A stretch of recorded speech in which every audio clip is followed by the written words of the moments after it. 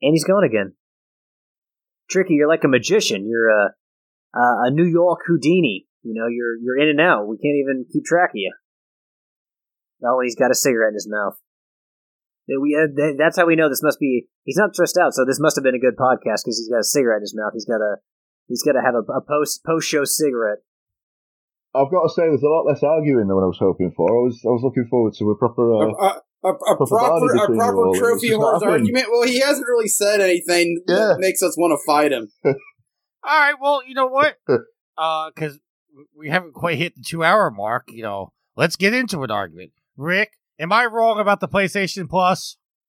You are listening to Trophy Horse with your hosts, Tricky Mick, Alex, I Yield to No One, Steve, and Sid.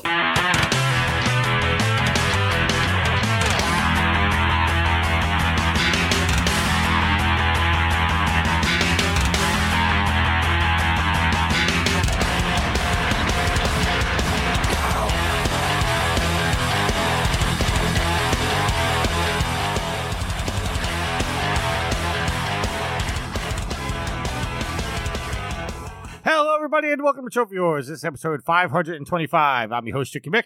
Alongside with me, the man who needs to take day by day and take a chill pill. It's Alex. You know, I gotta say, did some streaming before we got together to record, and KO the Kangaroo is as good as advertised. Also, even after I get the sweet platinum for that game, I'm still gonna be nowhere near as celebrated when it comes to beating games in the Backlog Beatdown as our guest this week. He brings the awesome. I Yield to No One. I was finishing up a level of Deep Rock before I came up here. And continuing our quest to have guests on the show, we are bringing on the man that's keeping me honest in the Backlog Beatdown, in the Trophy Horse No Spam contest. It's Mr. Rick. How you doing, sir? I'm good, thanks, mate. I don't know if anyone can keep you honest, but I'll do my best. It's taken an entire community to keep you honest, sir. Yeah. Why has it got to be like that? Because that's how it is. He's keeping me honest. Him and Gareth are keeping me honest. What, no JT? What, no Nitro? They're not helping keep you honest? It's conflict of interest because I have to bet with Nitro. So Nitro can't be a guess. Yeah, but see, that's the thing is the that's still keeping you honest because... Yeah, I think the side bets are the main thing keeping you honest. I mean, listen, I've gone to the council a couple times and said, there is a game that I want to play. Does it count as spam? And a couple times I got the ruling saying, no, it's not spam, but I still wouldn't play it because there's going to be people that are going to complain, and those are the people that I have the bets against.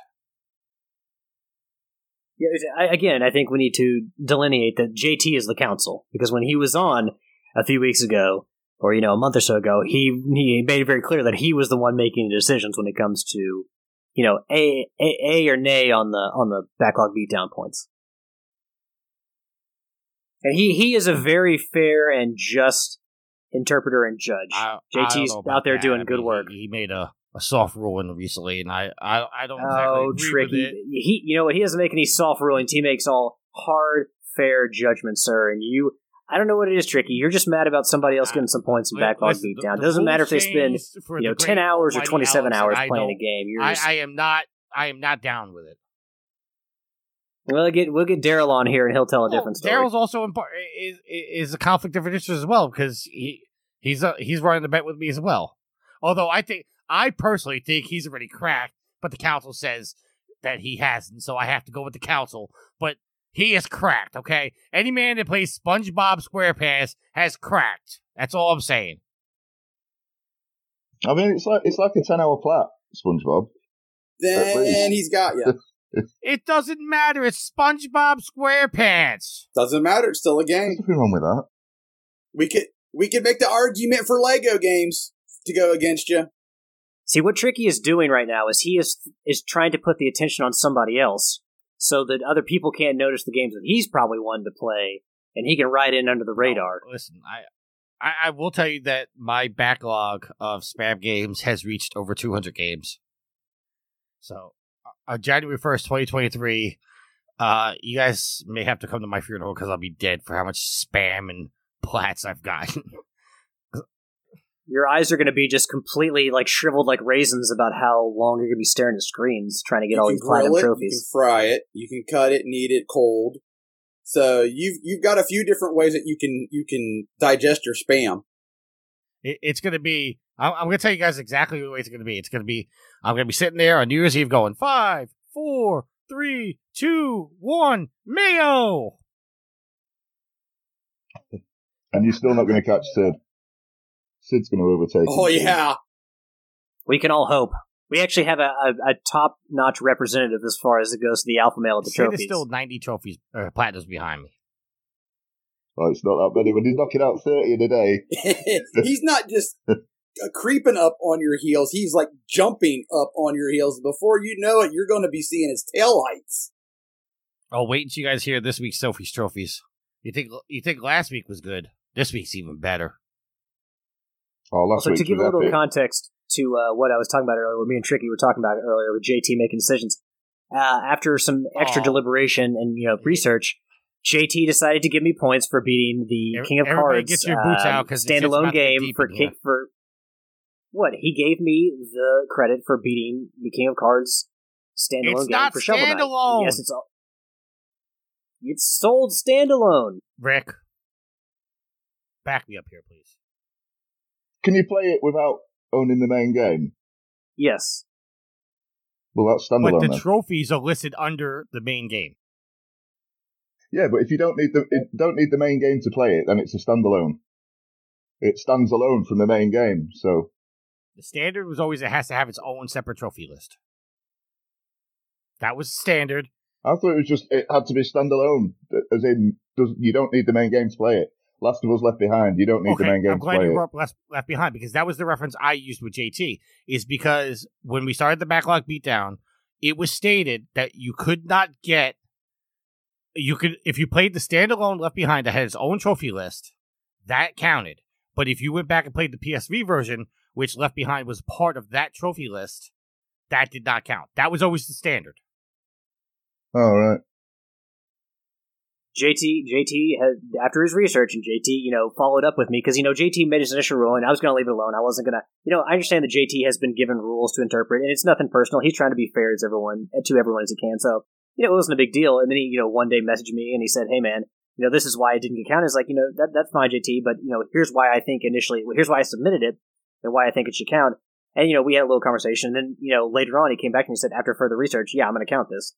So I don't think JT is. It's not a hit against you, Tricky. It's not like I get points and you get deductive points from your Backlog Beatdown thing. And also, Rick, let me get your opinion about this, because of anybody who's been in these competitions playing 8 different versions of a spam game trying to get credit for all these platinums, do you think Tricky has the right to call it out anybody? That rule doesn't exist. Not really. You can't get it from different regions. I asked because Rick, you're calling me out for something I'm not Rick, doing, sir? and I'm not going to stand for it. I'm standing up to you from now on. The listeners have told me that you abused me in the conversation. I am not standing for your abuse anymore, sir. Yeah, I'm standing up, and I'm fighting back. I would like to know what users you talk to. Because apparently, and I've heard this for years and I've let it go. Recently, it's kind of started to get at me, because you're like, I talk to the listeners. Listeners are texting me. And I'm like, who? Because we all talk to the same groups in the Facebook group. So unless you've got everybody's number personally, you're probably only talking to 2 or 3 people. No, they're sending me messages on Facebook because they don't want to talk in a group. I don't know. All I know is that Daryl listened to that episode again and said he thought you were even more wrong. And we had dupes coming in like a meteor taken out of the dinosaurs saying, hey, polls closed, but Tricky was completely wrong. So, but no, Rick, do you think Tricky has any reason or any, backbone to call anybody out after some of the stuff he's tried in these competitions? No, not really. Thanks, no. Rick. I mean, he's got, well, you've gone legit this year, but it doesn't take away the past, does it? It's Let's move on to our updated trophy counts. I am level 682 with total trophies of 16,722 with a player count of 372. Hopefully 373 if I can will myself through all these free play missions on Lego Star Wars. Alex? Or, if you can actually, make it a point to play Shadow of the Colossus, which is a phenomenal game. Well, I got an update on that. We'll do that after the update trophy count. All right. I am level 457 with a total trophy count of 7,925 and a platinum count of 124 and 123 games. Level 472 with a trophy count of 8433 and a platinum count of 151. All right. Sid is level 601, total trophies of 12,568 with 287 platinums.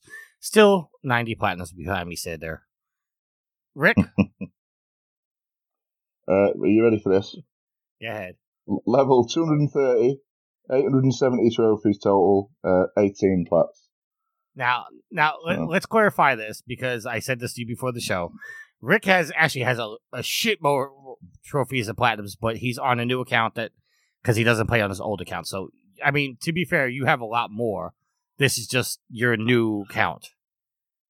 Yeah, but this is the one I'm going with now. The last one had 200 and odd, and then the first for that count had 300 and odd. But I've half a mind actually to start my first account again just to piss you and Daryl off, because I think I was on about 306, and that was when Ratalaika had just started. So there's a shitload of games that I could play on that and just pass you both easily. But I won't do that. Look at Rick with the flex. Rick's like, I could destroy both of you, but I'm going to be a good soul about it. All right. Breaking news coming in through the Facebook Messenger. Alex, you did not get the joke and the reference of me introducing you. And I have reached out to my favorite Ashley and said that you didn't get the reference. And she said, I'm sure he didn't. He's so literal all the time. He doesn't get jokes. And I'm like shaking my head.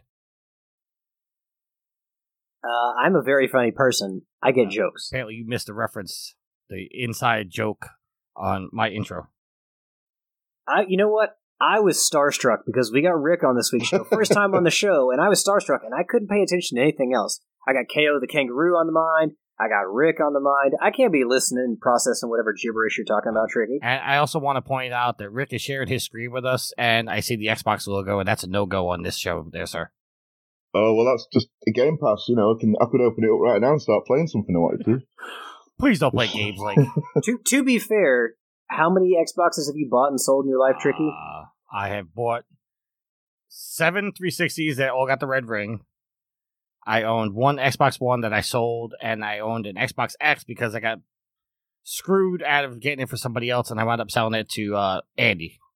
So there you go. Stop sharing my screen so you don't have to look at it anymore. Thank you, sir. Make him look at it. Tricky acts like he's the Wicked Witch of the West, and the Xbox logo is water, and it's about to melt him. We all know that's not true because he loves Xbox. He loves Phil Spencer. Yeah. We all do. I didn't put it in the agenda, but Phil Spencer coming out and saying, "Yeah, we're going to recognize the union." Like, yeah, motherfucker, you have to.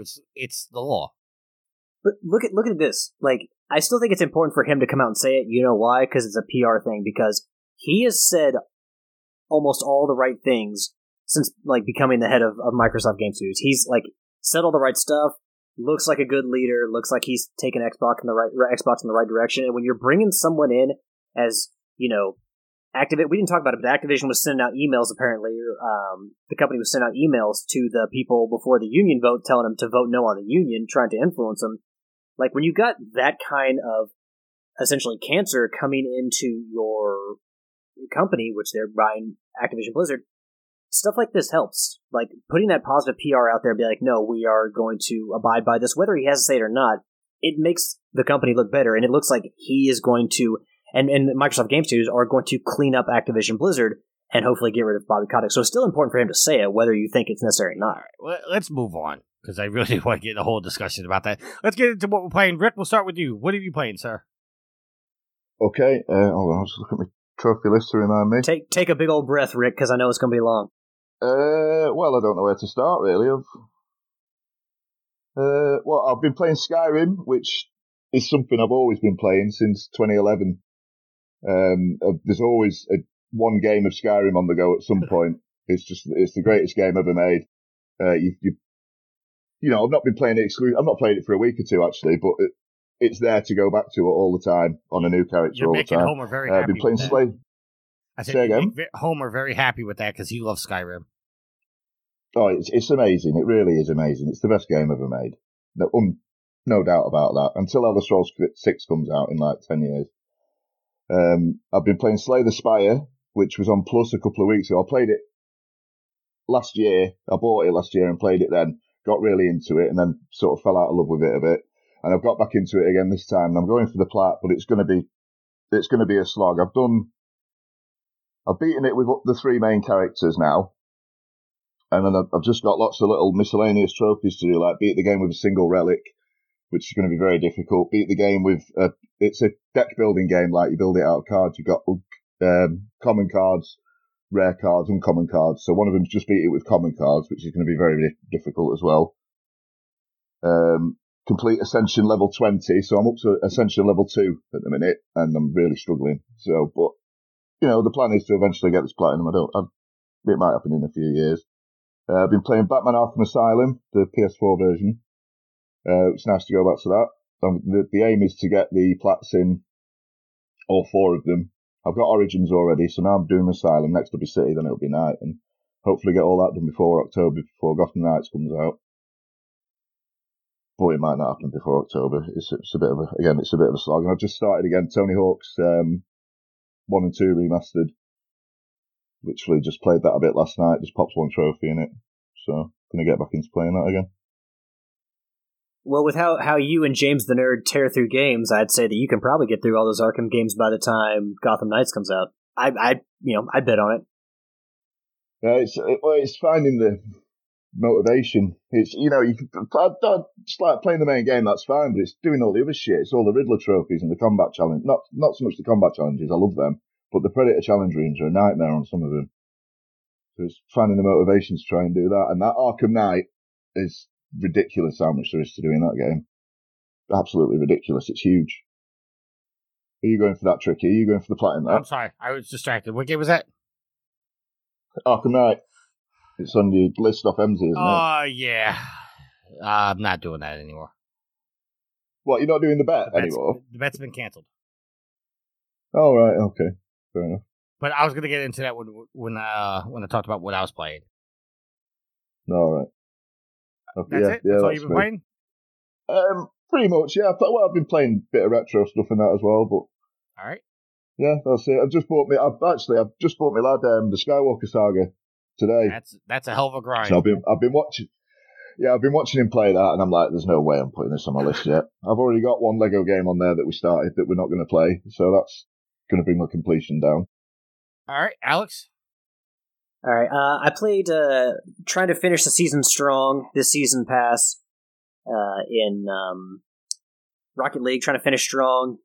I don't think I'm going to get to the tier that I want, which is 111, but I'm going to try. The reason I want to get to 111 particularly is, well, I get more credits to put towards a black market blueprint, because that's where my goal is. I'm going to buy one of those really expensive goals that we always talk about, but I'm going to use it by using credits that I earn by playing the game, so I'm not going to spend any money on it. But there's a Cobalt tinted goal score, the Nomster goal for this season, and it looks really cool, and I want it, but I've got to go up 28 levels, and I don't think I'm going to get it done, so I got a couple more weeks to get it done. Yeah, but I was just trying to finish strong, played some on Thursday. We didn't officially get together for Rocket League Thursday, but aside from that, I finished Plague of Shadows from the Shovel Knight Treasure Trove, beat that finally, and I don't think that I'm going to try to go back and complete all the feats, because quite frankly, that was the most frustrating campaign of them all, was Plague Knight, just because it's so... he's ranged, he's very platforming heavy, and it's just... The abyss is the pits in those games are your biggest enemy, so it... quite frustrating as far as those campaigns go, so... but I bought a new game the other day, came out on the 27th, you all may have heard of KO Kangaroo. I started streaming it today. I streamed for about 2 hours before we started recording, and I really, really enjoyed the game. So it's $30 on PlayStation Network, and just the story it's goofy. It's kind of nothing really to pay attention to. You're kind of just dropped in right away, and it's kind of like, oh man, you're just kind of like hit the ground running.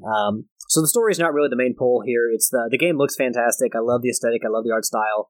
Musically, everything fits together well. It's kind of like, I get a lot of Crash Bandicoot vibes from it, but it's like I think Mark and I were talking, Mark being Dupes, we were talking while I was streaming, and it's a very like toned down Crash Bandicoot. It's nowhere near as difficult. It's kind of like a more laid back platformer, but I come from the days of Banjo-Kazooie, playing Crash Bandicoot on the original PlayStation. I remember when Gex was a big thing.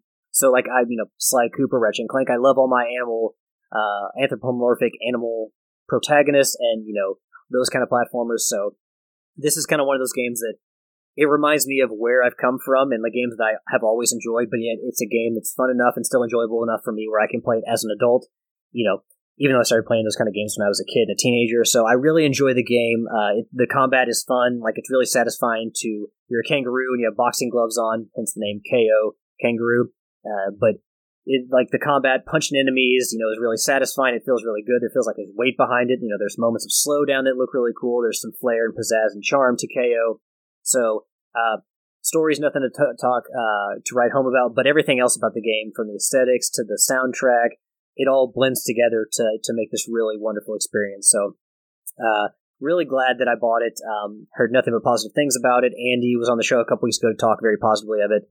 He had a chance to play before it released. So, yeah, if you're a fan of Crash Bandicoot, you want maybe an easier, toned-down kind of Crash Bandicoot where it's not as difficult as, say, Crash 4 or the Insane Trilogy, KO Kangaroo has a ton of charm. It looks great, and it's a lot of fun. It's not amped up like a lot of these other ones. So I would definitely recommend it, and I am going to try to keep streaming through the game just to kind of because some people had mentioned I'm really glad you started to stream this because it's one of those games that people seem to be talking about, but it's still somewhat under the radar. It's not a AAA game, so want to get as much out there about the game to give people want to make informed decisions with their money. So I'm glad that I could stream for a little bit and then kind of shed more light on the game as it is, but I'm very high on it. So, all right, Yield.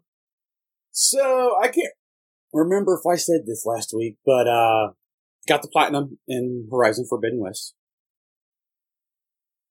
I think you got it after the show. Okay, I couldn't remember. So I've been playing Horizon Forbidden West. I've been playing some Rocket League. Been playing some World of Warship Legends. Been playing some Ratchet and Clank Rift Apart. And your thoughts? At first I was kind of like, not absolutely loving it. Love the writing, especially when one of the goons for hire was negotiating with Nefarious on better pay. But that was funny. And then I've been playing another game called Truck Driver. I think that's it. But Ratchet and Clank, I like it. The more I got into the game, the more I like it. The more I liked the whole pocket dimensions and using the rifts to jump from one spot to another. And it just takes a little bit because it's kind of weird. My only down thing of it is the bolts and the nuts are so small. You can't see the damn things. I don't remember having that problem.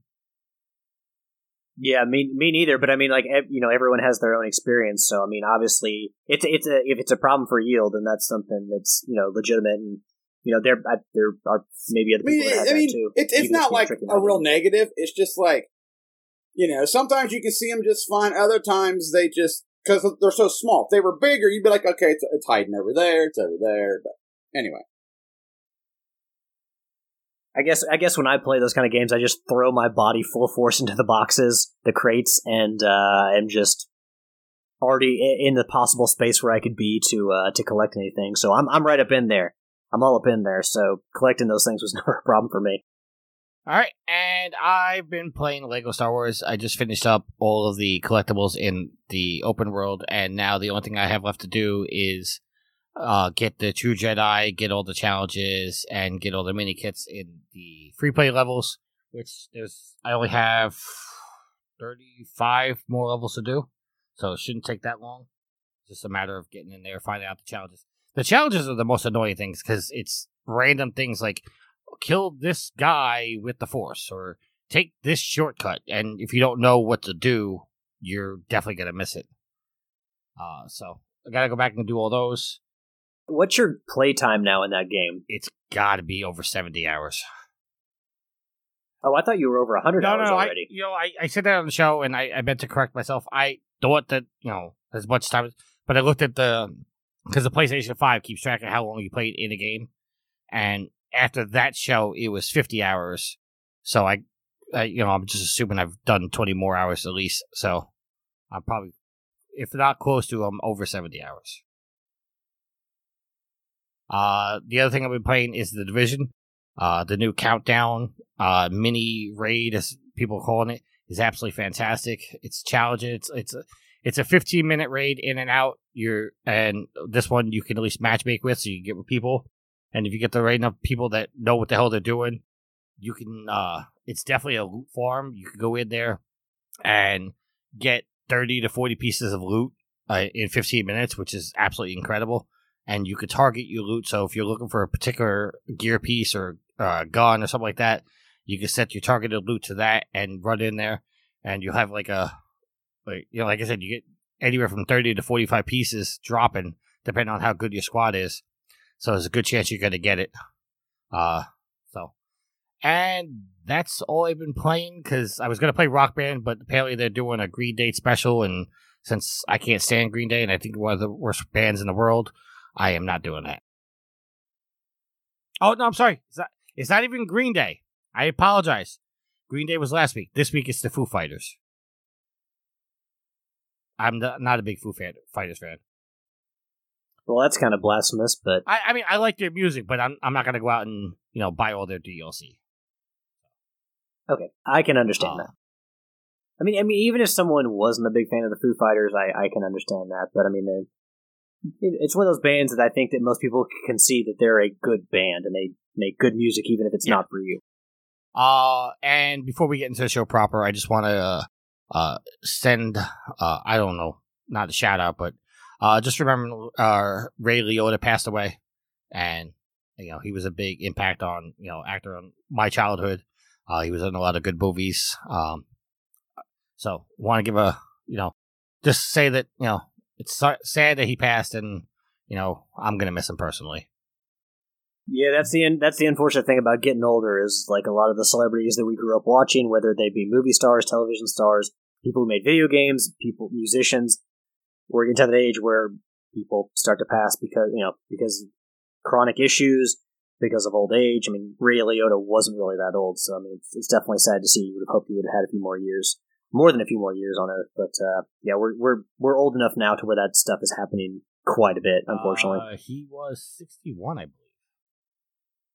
I thought he was a little older, but I could be wrong. I know Bill Paxton died at 61 a few years ago. I apologize. He was 67. Yeah. Still, though, young still. When you consider medical science and what the average life expectancy for males and females are. See, I was introduced to him in Goodfellas, but I thought he did a fantastic job in Field of Dreams. And if anybody doesn't know, he was actually the voice of Tommy Vercetti in the original Grand Theft Auto Vice City. I had completely forgotten he was in Field of Dreams, or never knew. Yeah, he played Shoeless Joe Jackson in Field of Dreams. Not good, but there's still plenty of things to celebrate here. Let's talk about celebrating and the fact that PlayStation has announced a summer State of Play broadcast, and it's coming very soon. If you're listening to this, it's actually tomorrow. The State of Play will air for just under a half an hour, starting at 3 p.m. Pacific, 6 p.m. Eastern, 11 p.m. UK time, and that's June 3rd at 8 a.m. for AEST. I assume that's Australia. No idea. The show promises to reveal from Sony's third-party partners and, quote, a sneak peek at several games in development for PlayStation VR 2, end quote. It doesn't sound as though PlayStation first-party exclusives will be a huge part of this particular broadcast. It's worth noting that Sony has recently distinguished between its State of Play broadcast, shorter broadcasts with announcements often grouped along the theme, and its PlayStation Showcase event. So, the digital showcase replaced what used to be Sony's in-person E3 conference. Typically, it's the biggest and most notable reveal of upcoming games and announcements. Last year, Sony waited until September for its full showcase, which included the first gameplay of God of War Ragnarok, a tease for Insomniac's Spider-Man 2 and Wolverine games, and a Knights of the Old Republic remake. So, anything that you're looking forward to or hoping to see in this State of Play? We'll start with Rick. Well, to be honest, I never normally watch these things, or when I do, they're just completely underwhelming, I find, most of the time. But now you said that there's going to be some PSVR 2 stuff in it, I might watch this one. I'm always on the lookout for more VR stuff. All right. Alex? So I think a lot of people were hoping, or at least speculating, that this would be the God of War showcase, and it's very obvious that's not going to happen this time, because when they showcase that, it's going to be the only game they show. Let's be real. So they obviously don't have enough footage that they feel that they want to show off, or maybe they're going to keep to a September is our big show, and we're going to show off it off there. So personally, I said it early, in the Facebook chat, and I think that Yield liked it, is I want Sly Cooper, the next Sly Cooper, to be revealed, because that's one where you can showcase with, along a number of other games. But you said that it didn't look like Sony's first party was going to be a big part of this, so maybe not. So, I mean, we're ripe for a new Sly Cooper game, but if it doesn't seem like that's on the table, at least for this showcase. So honestly, I don't really know what they're going to show off. Personally, I'm going to try not to fall asleep when I watch it. All right. I mean, I'm being honest. It doesn't sound like there's going to be really anything that they're going to announce that I'm going to be like, all right. I hope I'm wrong. Oh, didn't they say that Stray was supposed to come out? Like, didn't it get dated for sometime in June or July? I saw something pop up recently about that. So Stray is probably a game they're going to focus on for this showcase. The one with the cat. Because that is VR. Yeah, that's VR, isn't it? I don't think so. Stray, I don't think Stray's VR, no. Is that the one where you've got the cat? It's a stray cat? Yeah. Yeah, I don't think that's VR, no. Yes, they were talking about Stray's release date might have been leaked, but it's still not officially dated for, it said it might have been leaked to be July 19th, although it's not been officially confirmed, and it's apparently still just a 2022 release. Yeah, and they definitely could do another State of Play before then. They can do one next month. It's not unheard of. Sony has announced Horizon series for Netflix, a God of War series for Amazon, and a Gran Turismo show. This is coming from Ryan Dinsdale over at IGN. Revealed in an investor briefing on May 26th and confirmed by industry insiders, including David Gibson on Twitter, Sony President Jim Ryan revealed during the Q&A that the company was expanding its entertainment adaptations even further. The long-rumored God of War series and other shows will join PlayStation exclusives, including The Last of Us, Uncharted, and Ghost of Tsushima, and being adapted into other media, although there's no indication as to when these series will be released. The variety in streaming platforms isn't terribly surprising either, as Sony hasn't favored any service in particular so far. The Last of Us show will air on HBO, for example, while the Twisted Metal series is going to Peacock. Netflix, which will be home to the Horizon show, has already shown a strong interest in video game adaptations and video games themselves, with the likes of its hit League of Legends arcade series and the Castlevania anime series. Amazon Studios, meanwhile, is currently working on a full-out TV series from the creators of Westworld, and the Mass Effect show is also coming to Prime Video. It's also worth noting, and I don't know why they didn't mention it, you also have The Witcher on Netflix. Which is very good. The Witcher has been very good so far, and I've never even played any of the games, and I'm down for it. I still have to watch the second season. If you don't mind, I'd like to comment first, sir. Yeah, go ahead. Yeah, no, I mean, so I think that this is an area where Sony can do really well, even better than Microsoft, because we know that they've got a Master Chief television series. I think that Sony can do this even better with its properties, because they do have a focus on a lot of story-based, story-driven narratives, that pull you into that world, especially with very realistic characters. So I think that Sony, I say that, and we just talked about a Twisted Metal TV show, but I think that Sony can definitely do that much better than Microsoft. Like, they have Sony Pictures, so they can bring a lot of this stuff to life. Not just video games, but also capitalize on that through television and movie and whatnot. I also like that they're going with television productions instead of movies, because, we've talked about movies to game, or games to movies, and hasn't always worked out well. And you think about, like, the lore and the history and the story, just a lot of these franchises, and they don't really seem to fit for a movie screen, like they're too big for a movie screen, and you would have to cut too much story and background to fit it. And I think that, the hour-long show format where you could do seasons of it or just like a special series gives so much more time to flesh everything out. So I'm honestly glad to hear that a lot of these are going to television production. And, with all the different platforms they are, going to be on, they reach more people because not everyone's going to have all the platforms. So they're going to reach more people. And you're more likely to have people willing to invest if you're not trying to put a lot of properties on them. So it's not like, hey, Peacock, we want to make Last of Us, we want to make an Uncharted series, we want to make God of War, we want to make all these series, can you do this for us? They're more likely to have investors if they're spreading on their properties across more companies. So, but yeah, I think that we talked a little bit about this, but some of those properties don't seem, Gran Turismo was kind of the sore thumb that stuck out, but a lot of the other ones, seem very good as far as like the potential that they could be. And I know that Yield kind of felt the same way, where he specifically mentioned Gran Turismo is kind of the odd duck out. All right, Yield, do you want to expand on that? Well, no. Gran Turismo is the odd duck out. I mean, I don't really see how you're going to make a week to week. You're going to have to shoehorn in the racing, so to speak, for a TV show. It feels like this is the new thing now. All of a sudden, we got to take our big video games and we got to make TV shows. So now the market's going to become oversaturated and they're not going to be so special. Horizon, I hope that they do something within the universe instead of retrying to tell me the story that I've already played, because I don't really would want to watch that. All right. Rick, any comments? Yeah, well, when I first saw that Gran Turismo one, I didn't think it'd be like a drama type thing. I thought maybe they'd do something like Top Gear or the Grand Tour, was it called, that Jeremy Clarkson that did on Amazon Prime. Yeah, I thought that's my first thought, that it'd be a show like that. I mean, I still wouldn't watch it, but yeah.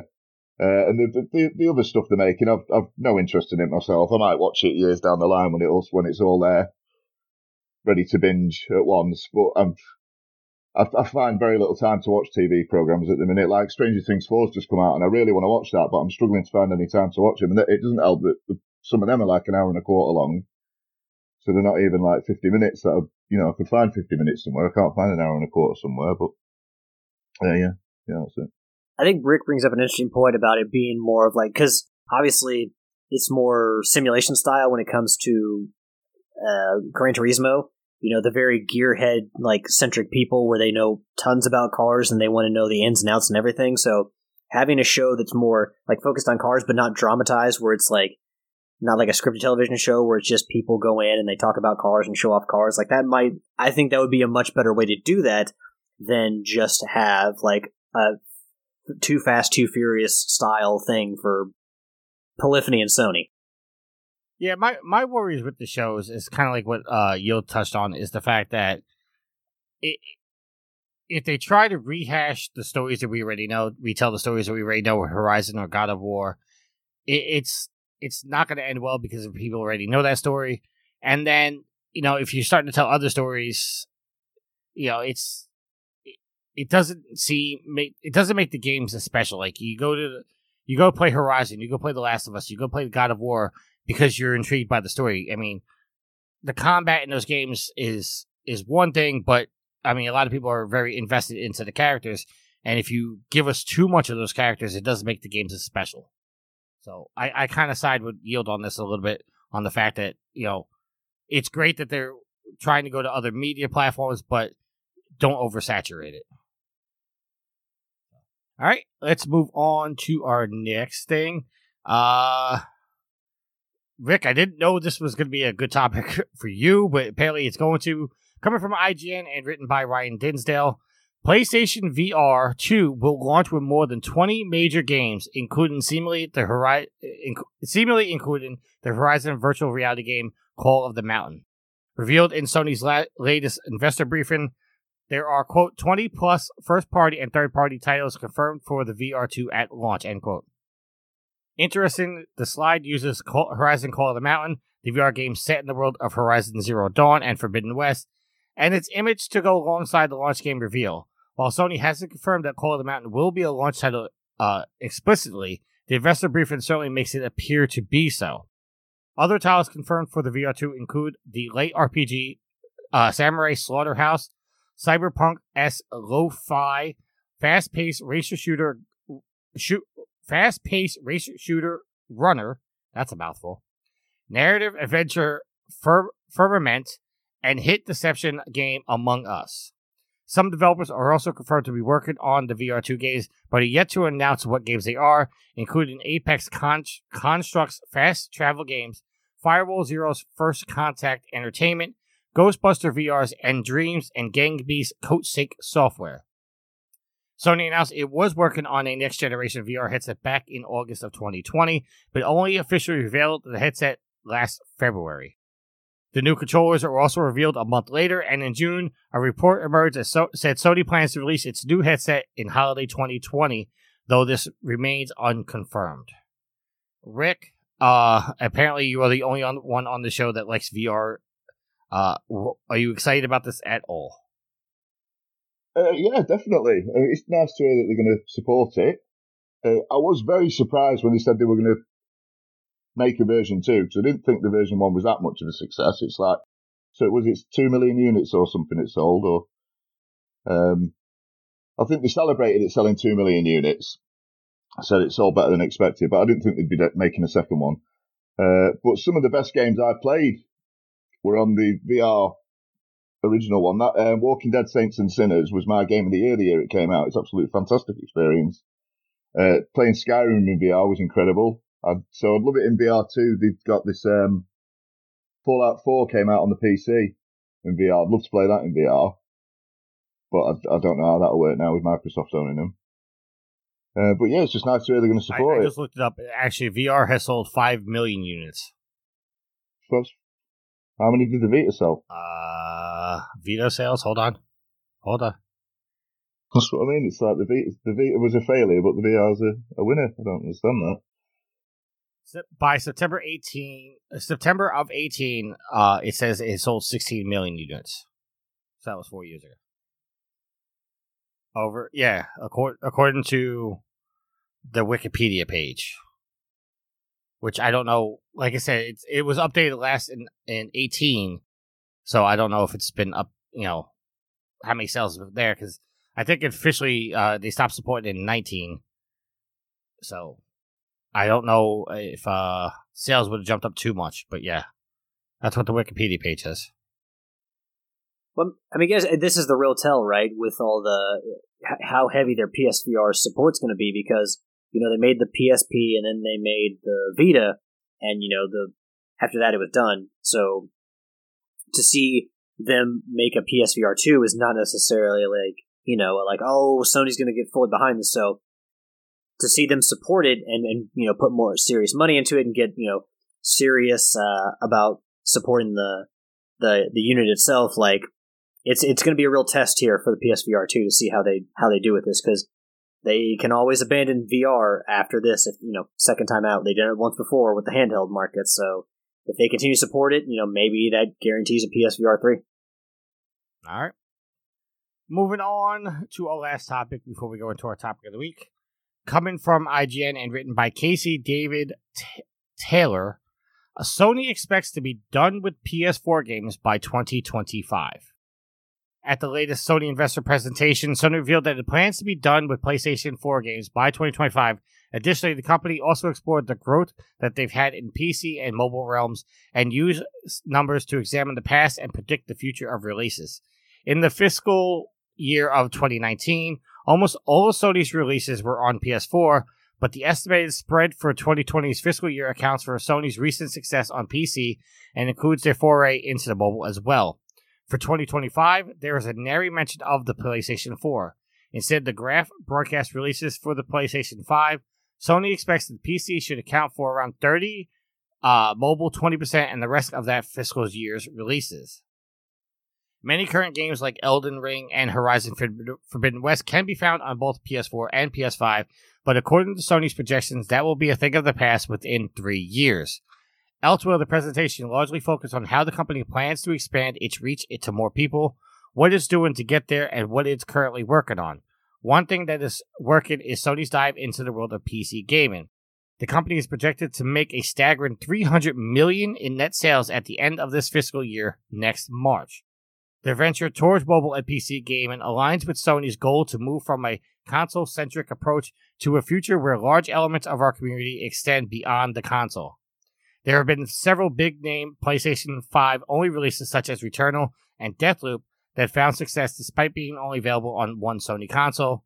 With the release of Sony's first official PlayStation 5 bundle, let's hope we're moving to a future where even more are available. And just if you didn't know, there is a PlayStation 5 bundle that's bundled with Horizon Forbidden West that's basically just the console and the game. It's not like a special console.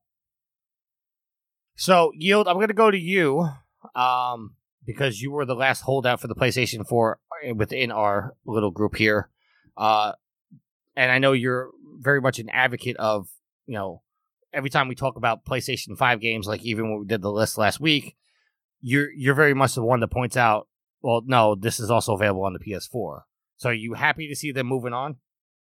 Well, they should. I thought they should have already been doing that before now, even with the chip shortage.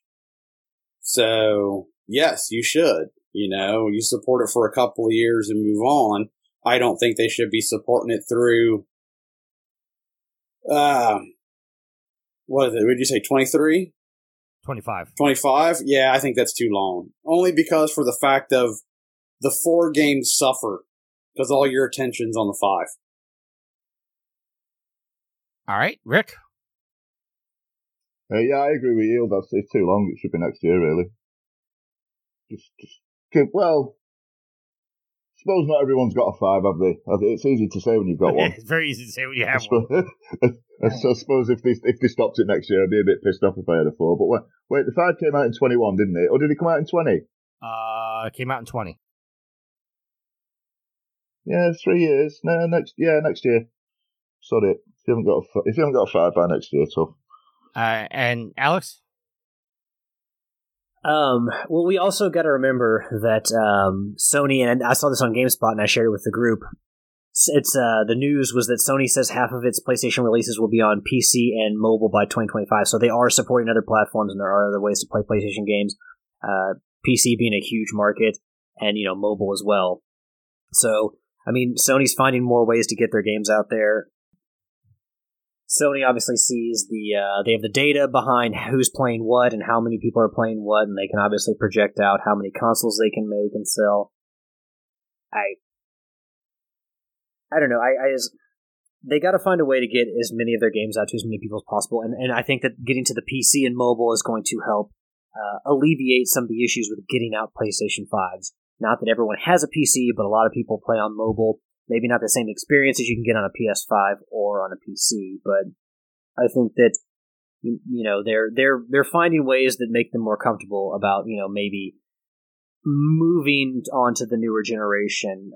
Maybe not as soon as they would have liked, but they'll get there eventually. So, see, my concern. I mean, obviously, at some point you have to move on and stop supporting your last gen console, but you also have to understand that they're, even though they're not been announced and nobody's really talking about it yet, you have to assume that there is going to be a pro version of the PS5 and the Xbox Series coming out within the next year or two. There's already rumors about that. Those rumors popped up this week. Well, what I'm saying is nobody's really talking about.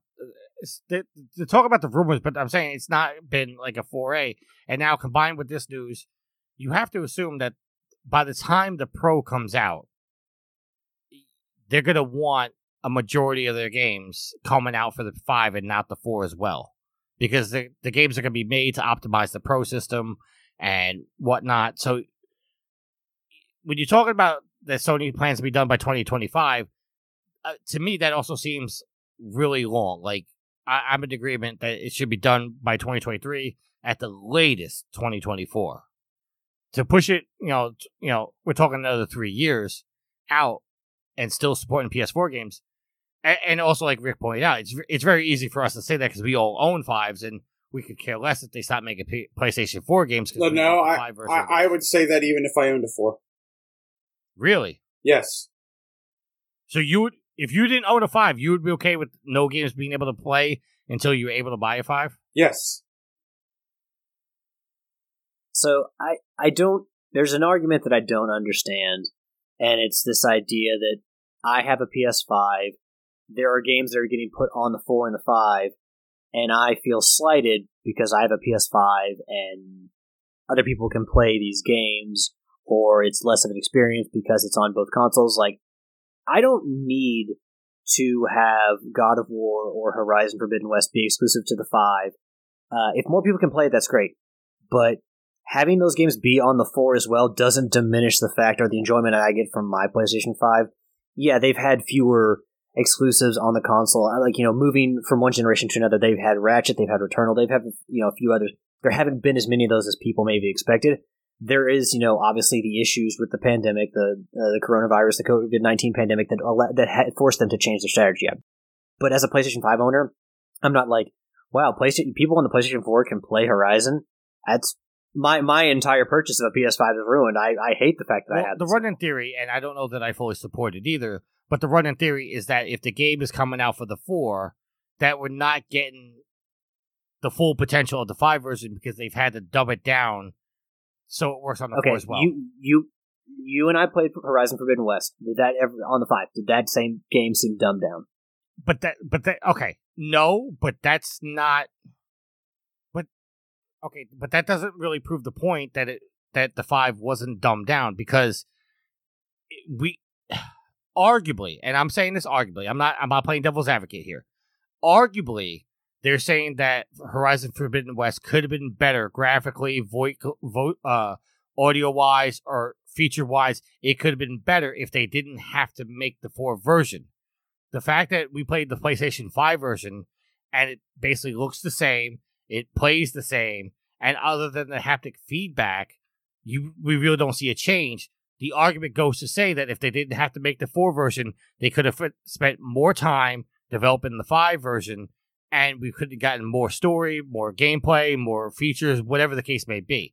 That's the argument. And I'm not saying I agree with that, but that's the argument, is that as long as you have to develop for the lowest common denominator, in this case the PlayStation 4, we don't get the full potential of what we could get for a 5.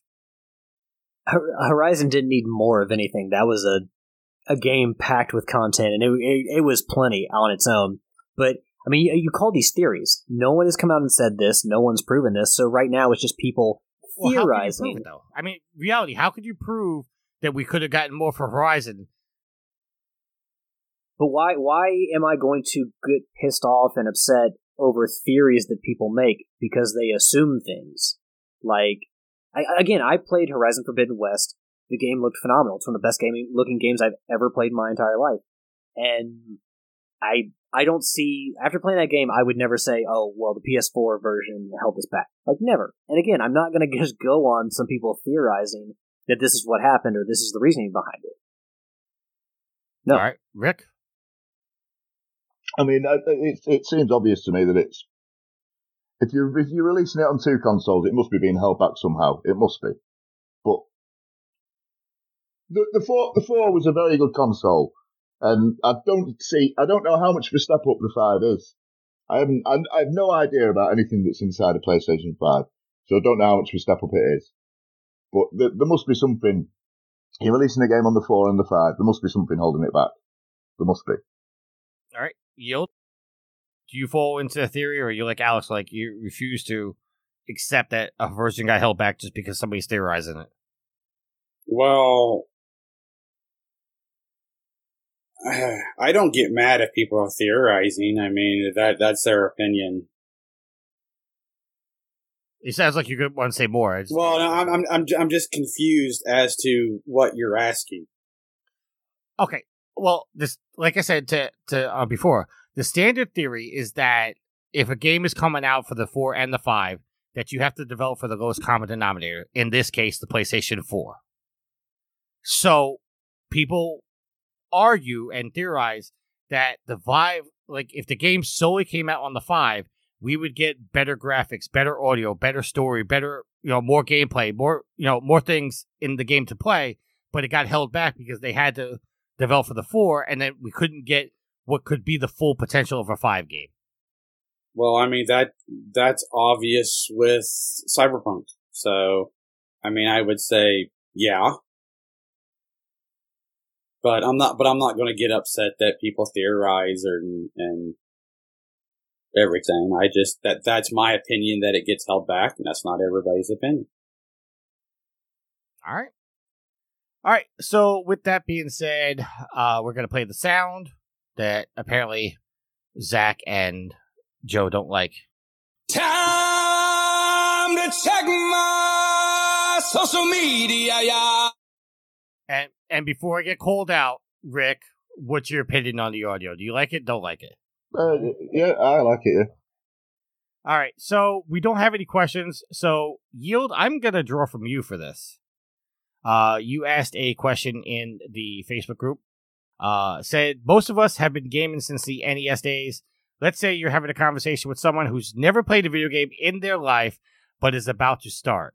They've come to you for a list of must-play games to start their journey. What 10 games are you giving them? Now, obviously, Rick and Alex, you don't have to give, the full 10 games, but just some answers in the comments. Duplex says Mario 64, Link to the Past, Chrono Trigger, Final Fantasy VII, Elden Ring, The Last of Us, Mega Man 2, Symphony of the Night, Resident Evil 2, and GoldenEye. So before I read other answers, Rick, actually you did answer in the comments. I answered. All right, so give us your list of games. Okay, Streets of Rage 2, Sonic 2, Super Mario World, Skyrim, Minecraft, Buster Move 2, Tony Hawk's Pro Skater 2, there's a lot of 2s in here, Final Fantasy X, Gran Turismo 2, and Theme Park. All right. Alex, do you have a little bit of a list or a full list? Oh, I'm always kind of ruminating over, what are some games in history that I would recommend to people? Just kind of off the top of my head, Legend of Zelda: Ocarina of Time, Shadow of the Colossus, although I probably wouldn't recommend that to Tricky. Mega Man 3, Mega Man X, Banjo-Kazooie, let's see, Twisted Metal Black. Try to think, No Mercy on Nintendo 64 would be kind of a specialized one since it's a wrestling game, and I don't think everybody would be down for that. Castle Crashers, Teenage Mutant Ninja Turtles, Turtles in Time, Super Punch-Out. Obviously there's a whole bunch of recent ones I would recommend, but Horizon Zero Dawn, Horizon Forbidden West. So I'm trying to think of anything that there's so many, but those are the ones that come immediately in my head. Yield, I know you didn't give an answer. Do you have a list of your 10 games? I can spit out some. No, I was kind of still thinking what I would do. Okay. You want some time to think? I'll read somebody else's answers. Super Mario 3. Ocarina of Time. GoldenEye. Mario Kart. Uncharted 2. The Last of Us.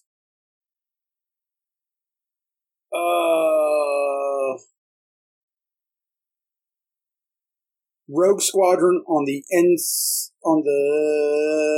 Super, I think it was. Off the top of my head right now, that's all I can pull up. Which Mario Kart game? I would probably go with the first one. Super, yeah. All right. David Bray says Pac-Man, Super Mario World, Doom, DuckTales, Skyrim, Ark, Rainbow Six Vegas 2, Arkham Asylum, Halo 2, and Mario Kart. He doesn't define which Mario Kart. Matt G says Soul Calibur 2, NBA Jam, Sonic & Knuckles, Mario Galaxy 2, Final Fantasy X, A Link to the Past, still the best Zelda game, Half-Life 2, Silent Hill, Team Fortress 2, and Sudoku 2. And Sid says Suikoden. Sudoiken. I'm pretty sure it's Suikoden, but anyone is welcome to rebuff me on that or tell me I'm wrong. And Sid says Wonder Boy in Monster World, Super Metroid, Dark Souls, Maximo, Dynamite Headdy, SimCity on the SNES, Elden Ring, Metroid Prime, A Link to the Past, and Devil's Crush. Off the top of my head, I would say Metal Gear Solid, Link to the Past, Mario 3, Last of Us, any of the God of War games. I'm thinking off the top of my head. If you want some low back key games, the Lego games, depending on your favorite series, whether it be Star Wars, Indiana Jones, Lord of the Rings, go play that Lego game.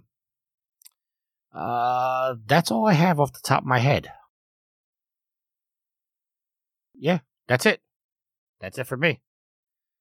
Yeah, and I'm sure that like 20 minutes later after we start recording, you'll think of every one another of us is game, going to think.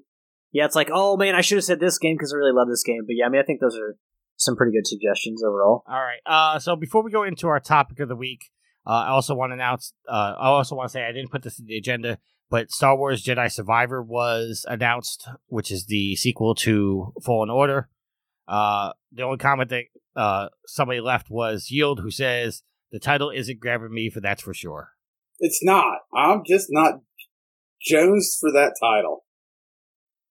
All right. Well, maybe if we get more, maybe it make more sense. Well, and I'm sure it will, because I was confused with Fallen Order at first, and then we get to playing the game, and I'm like, I get it now, but I'm sure Survivor will be the same way, but it's definitely not one of them things of, when you think Star Wars and they slap on Survivor, you're like, what? All right, so our topic of the week is coming from the rollout of the new PlayStation Plus. The article, original article, which has been updated with the updates. Apparently, there was some, I don't know what the right word is, shenanigans with the rollout in Asia. This article is coming from pushsquare.com and is written by Sammy Barker. I'm going to read the entire article, so please go give it a click. And then there are 3 updates to the story, and that's what our topic of the week is going to be. Sony has roughly 2 weeks to avoid a shitstorm of epic proportions in the West, assuming the news coming out of Asia will be consistent here. The new PlayStation Plus launched in countries like Hong Kong and Taiwan overnight, but local gamers are absolutely irate at the way the platform holders handle upgrades. Effectively, it's wiping out any discounts that memberships may have been purchased with, and is also demanding an upfront fee to upgrade stacked subscriptions. All of this has resulted in some users being quoted hundreds of dollars in order to upgrade from the PlayStation Plus Essential to either Extra or Deluxe, the alternative version of PlayStation Premium available in countries without cloud streaming functionality. It's worth noting that instances like this will be limited, as the frankly frightening figures only apply to people who've stacked subscriptions several years into the future, but the backlash will be enormous if this occurs in the United States and Europe. Those who stack subscriptions, after all, are likely to be the most dedicated, loyal, and vocal customers. To further expand on what Asian players are angry about, those who have active PlayStation Essential memberships into, say, 2026, are being quoted the price of 4 full years in order to upgrade to the Extra or Deluxe. There's no way to upgrade for, say, 1 year and then return to Essential for the rest of the term. Sony will charge you the difference to upgrade, but the upfront fees are being shared are enormous. To make matters worse, unfathomably, the Japanese giant is wiping out historical discounts on subscriptions purchased through the PlayStation Store. So, if, for example, you bought your membership while it was on sale and then chose to upgrade, it will bump up the price difference to erode the savings you originally earned. This basically means that it's retroactively eliminating any deals it may have offered on subscriptions in the past. Though evidence online to confirm this is all happening right now in Asia, but of course it's possible things may be handled differently in the West. They were going to contact Sony and try to get confirmation on how it's tracking the issue in North America and Europe, and they're going to update the story, and that's what we're going to go into now. So, before I go into the updates, does anybody want to comment on this? Okay. So, update 1. A Sony support email from Hong Kong employee spotted on reset error appears to confirm that the platform holder will erode discounts on previously purchased subscriptions when users look to upgrade their Plus memberships. While some have argued this may be a mistake and that the organization would never stoop this low, the translated correspondence suggests differently. The message, as Google Translated, explains, quote, if you need to upgrade to the second or third tier of the membership, you need to make up the difference in the previous discounted price first to return to the normal price. For example, a 1-year subscription in Hong Kong money is $308, and the discounted price was $187.60, so the difference is $120.40 divided by the number of remaining months. Those with stacked subscriptions will not have to pay the full-time term of the membership upfront to upgrade, but will have any discounts as previously earned eradicated. We've contacted Sony to try to get clarification on this, and they were waiting for comment. All right, update 2. After effectively admitting that they intended to wipe out historical discounts looking to upgrade their memberships, it's beginning to look as Sony has backtracked. The company, perhaps sensing a colossal backlash, has made some adjustments to its upgrade calculation tool, ignoring any previous deals that it may have been taken advantage of. And then there's a picture of what it looks like in Thailand. And then the third update, news of the PlayStation upgrades in Asia potentially eroding any historical discounts resonate around the world, and has forced Sony to release a statement in which it claims it was a technical error that has now been resolved. In a tweet by Ask PlayStation, it says, due to a technical error, players in Asia who have previously purchased a PlayStation Plus membership at a discount that have been incorrectly charged for their upgrade pricing. This error has been fixed, and impacted players will receive a credit. We thank you for your patience. And then the article goes on to say, we argue that the only here is that the company got caught. At least its response has been swift. All right, so that's all the news so far with the discount. I do have another link here, but I want to open up for discussion before we go into furthermore. So, Rick, we'll start with you because we kind of talked about this a little bit within the last week, where I said I think this was really a technical glitch because something seems fishy with this with me. I don't think it was a technical glitch at all. It was Sony just trying to get more money out of people. It was definitely Sony trying to get more money out of people, and they're like, oh shit, people don't like this. Maybe we better not do that. Because if it was a technical glitch, I'm pretty sure they'd have said within like the first couple of hours of it coming out, but it took about 3 days, didn't it? Yeah, I think it was 2 or 3 days, yeah. Yeah, so they've had some top-level meetings, haven't they, and gone, right, we're not looking good here, boys, what are we going to do? Oh, well, we'll give refunds to people, but I bet the refund isn't going back to your bank. I bet it's going into PlayStation Store credit as well. That'll be the next backlash. Yield, your comments on this? When I saw the initial article, I was hoping it was kind of a glitch, but at the same time wouldn't have been surprised if Sony was trying to pull something like this. And then it blew up. So. All right. Alex? Yeah, I posted this in the Facebook group, and I was like, man, you know, I'll defend Sony on a lot of stuff, but this, I was like, I think Turkey and I are going to be on the same side. I feel like if this was a glitch, they would have gotten, like, they have people who read social media. They have people who would have gotten out on this at the very beginning. So it definitely kind of feels like they were testing the waters, because there's no way they just kind of sat on this and waited as long as they did to respond. It would have been immediate, or as immediate as they could do. So Sony, there's already been, there's been a lot of positivity about PlayStation Plus. More and more comes out. It seems like, people get more interested. So I think that there's been definitely good and bad with this rollout. So it seems like, even though they were starting to gain positivity for it with some of the announcements they've made, then they have this giant step back where it's like, you don't need that, Sony. You're trying to gain momentum. You've announced some good things. Don't fuck with it. And they tried to fuck with it seemingly, and people were pissed, and I completely understand that. Look, Sony, I'm all for, I look at the PlayStation 5 as an investment, and by investing in Sony, I'm expecting Sony, to do well financially and to support their studios and to put out good games. And, as people who own the PlayStation 5, we should want to give our money to Sony, not all our money, but, and not spend stupidly, but there should be a balance there where it's a good relationship between Sony and us, and we are supporting them, and they were supporting us and the consoles that we bought with fantastic content that we enjoyed playing for years. So I understand the need for the customers to support Sony, but then again, Sony also doesn't need to kind of unbalance that to where they're trying to tip it more into their where it's more positive for them and less positive for their consumers, and just basically trying to get more money. So they were already in a rough situation when it comes to the cards and getting some negative feedback as far as like the PS Now cards and people trying to stack stuff, which again I was more on Sony's side on that.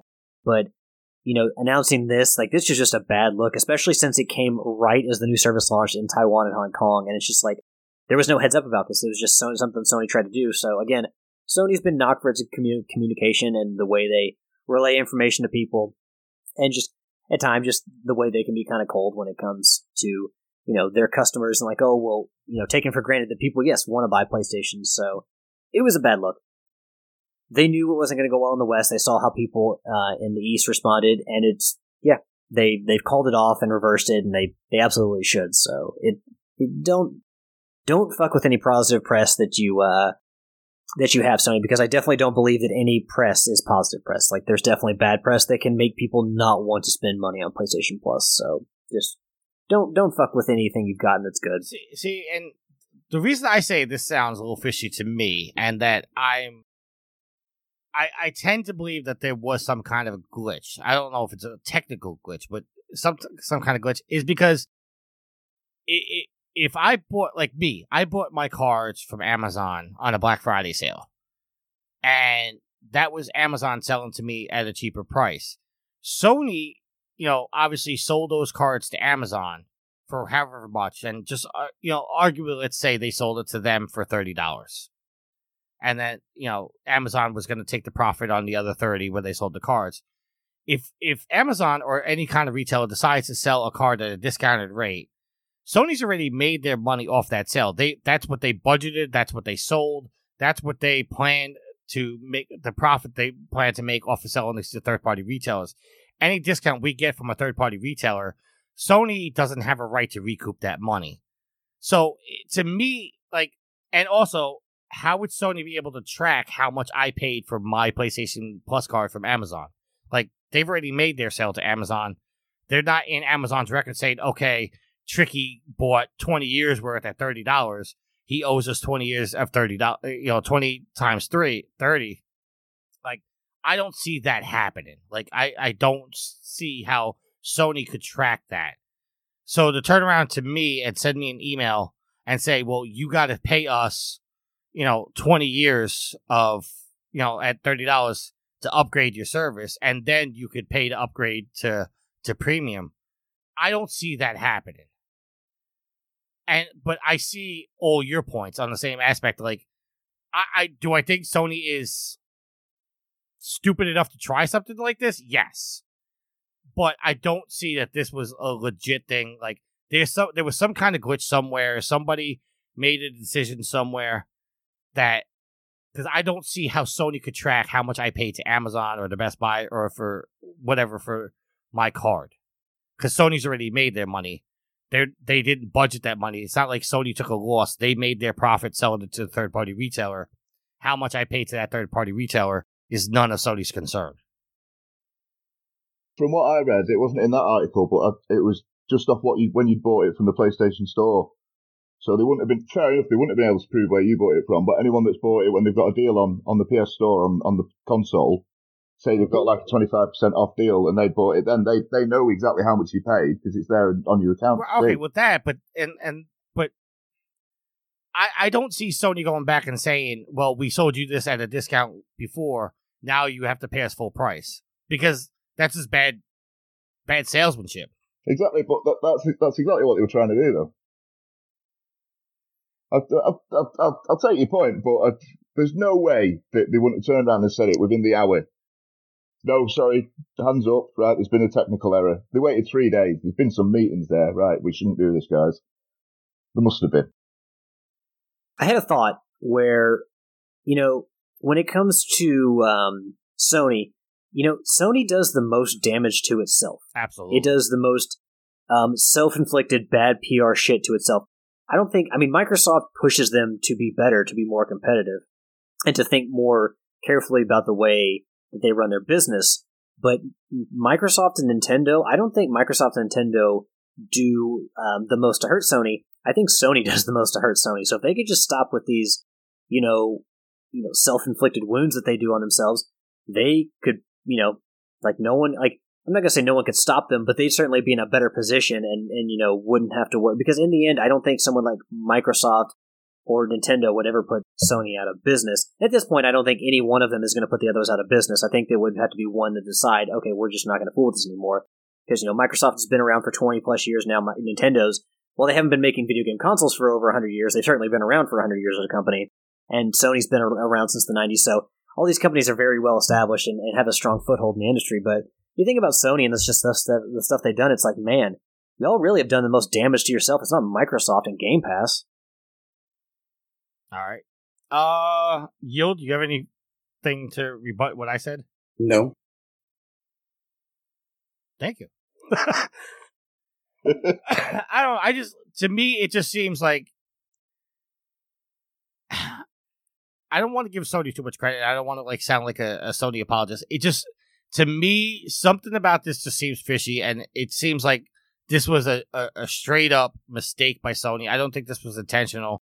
Calling it a technical glitch, I think it's just bad terminology. I don't see Sony going back on previous sales and say, nope, we gave you this at a discount, but we want our money now. Because they probably got that discount being a subscriber to PlayStation Plus in the first place. Why take away one of the benefits that of a service that you're providing to charge more money for that service? It just doesn't seem 100% like it. There's some part of the story that we're missing, and Sony's doing, is trying to backtrack and catch up and not get the bad press. It just seems weird to me. It just something's off, and Sony's trying to backpedal to avoid the bad press. But I don't know. To me, it doesn't seem fully right. So, all right. So before we go into our other topic of the week, we do have to send it across the pond to where Rick is and listen to Sid tell us about this week's Sophie's Trophy. Oh, nice. Hello, my friends. I'm back again with another Sophie's Trophies. This one, guys, is going to be a few games in one. Now, this weekend, I have spent it knocking a wall through my kitchen so I can get into my garage quite easily. And then I moved a big American-style fridge freezer and a load of massive pieces of furniture to make room for said freezer. So sometimes when you do these kind of things, guys, you want to rest. You want to be lazy. And I like being lazy, unless my wife says I have to move fridge freezers and knock holes in walls. So the games, and I say games, are things called the Bat D. Well, they're called the Bat D, that's one of them. And then we have, what do we have? We have the Cow G. Okay, the Pigeon P. What else we got, guys? The Sheep P. The Chick C. And I think that's it for those types of games, guys. I think there's 4 or 5 of them. And when I say I want to be lazy, I mean I want to be lazy. So all these games, guys, they have 12 trophies. And what you do to earn said trophies, you hold the right trigger. No, the right bumper. I'm doing a trophy guide here, guys. I've got to get it right. Hold the right bumper. And you have a number in the corner that counts up. And as it counts up, you earn trophies. And you get 12 trophies and a platinum in probably a minute and a half, 2 minutes, maybe. They are so simple, it is absolutely ridiculous. I don't think they can be called games. But if you just want something where you don't have to think, you don't have to worry, you don't really have to do much, just hold down a button and you get a shitload of trophies for it. Each one has a PS4 and a PS5 trophy. And as you go through them, I'm not going to do every single trophy on these things, guys. You will earn facts. Each trophy is a fact about the animal in question.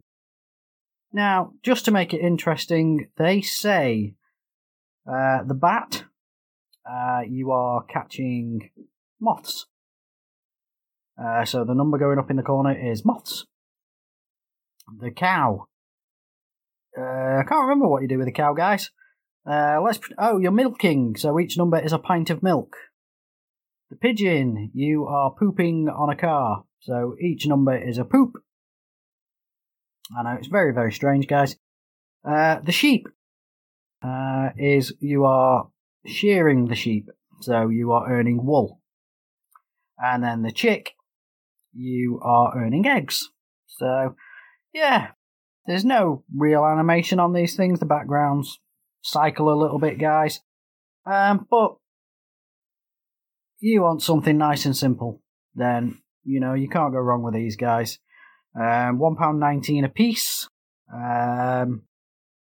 So quick, simple, cheap platinum, So, yeah, that is going to be it from me this week, guys, because I am struggling to stay awake after all of this housework I've been doing. So, next week we will do something a bit more in depth, hopefully. So, I will talk to you next week. Keep getting those trophies, guys. Bye. And by doing all the housework, he means cleaning up all these platinum trophies. That's the kind of housework you're doing, Sid. Rick, I saw you were laughing when Sid was going through that. Dude, we've peaked, haven't we? We've just peaked. It's just pay £1.19 and you just hold down the right trigger, right bumper. I've forgotten already, Sid, which one it was. It just makes me laugh. He's got Elden Ring Platinum on PS5, and then he's going to have 100 Platinums between that and the Elden Ring Platinum on PS4. And every one of these 100 added up together are going to take less time than the Elden Ring Plat. He's playing quality games. We'll do the hardest game out there, and then we'll do the worst you can possibly do. I mean, listen, keep doing what you do, Sid. Listen, Sid is playing quality games, okay? He's doing what I can at the moment. I mean, I've got to say, that Mayo 3, I haven't played it, but I had played the first two. And I've got respect for that, because it's just one guy, and he just set out, he made Mayo 1 to get some money to make another game, didn't he? And then I think he did the same with Mayo 2, it was like short of money again, so it's like, make this and make... But yeah, you can tell he actually puts thought into it and effort into it. And fair enough, you're just tapping a Mayo jar, but there's a bit of story there and stuff like that. But this, it's just what you're about a pigeon shitting on a car for a minute. Listen, pigeons need love too, okay? Yeah, okay. Are you going to be the one to give them that love, Tricky? On January 1st, 2023. See, are you getting ideas from Sid? Sid's doing all these Sophie's trophies and you're just plucking ideas? No, it's actually the reverse. Sid is actually doing these because of me. You correct, but I'll let him explain on a future episode. All right, so speaking of trophies, let's get into our next topic, or other topic of the week, in the fact that Sony has confirmed trophies are being added to PlayStation 1 and PlayStation Portable games is optional. So, stepping back from the report from when I talked to the developer last week, it is simply going to be up to the developer whether or not they're going to be added. But the official article coming from Ryan Dinsdale over at IGN, only some PlayStation 1 and PSP games available through the PlayStation Plus tiers will feature trophies, as developers can choose whether or not to add them. Sony revealed in a PlayStation blog post that while some games, including Ape Escape, Hot Shots Golf, IQ, and Siphon Filter, will have trophies, their inclusion will be on a game-by-game basis as, quote, this feature is optional for developers, end quote. Trophies were only added as a feature to PlayStation Plus games during the PS3 era, meaning that everything from the PS1, PS2, and PSP lacked the external achievement system. Players will therefore be able to play games like Siphon Filter with a new set of objectives for the first time in more than 20 years. While Sony has only revealed 4 games with trophies so far, the full list shouldn't be too far away, as the new PlayStation Plus tiers launch in North America and South America on June 13th, followed by Europe, Australia, and New Zealand on June 23rd. Trophies aren't the only new feature that come into the classic games catalog, as PS1 games will simply have a CRT filter, gameplay rewind button, and more. Sony has yet to confirm the full list of retro games arriving alongside the PlayStation Plus tiers, but did reveal 29 of them earlier in May. More than 700 games will be available through the service in total, with around 100 have been confirmed so far. So, Rick, this is another topic that we were kind of talking about prior to the official news coming out.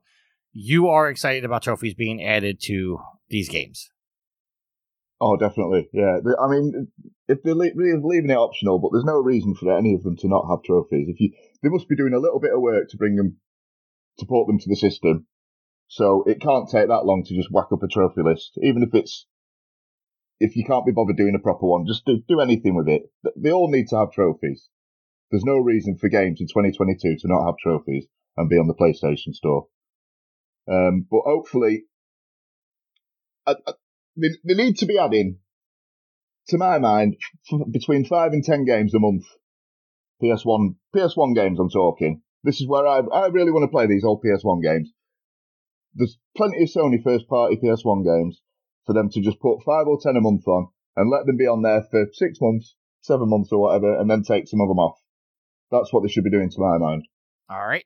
Yield, I know you're excited about Siphon Filter, but you already said that you'd rather than make a new Siphon Filter game. I mean, it's nice that they have trophies, but that's not the enticing thing that's going to make me spend another $60.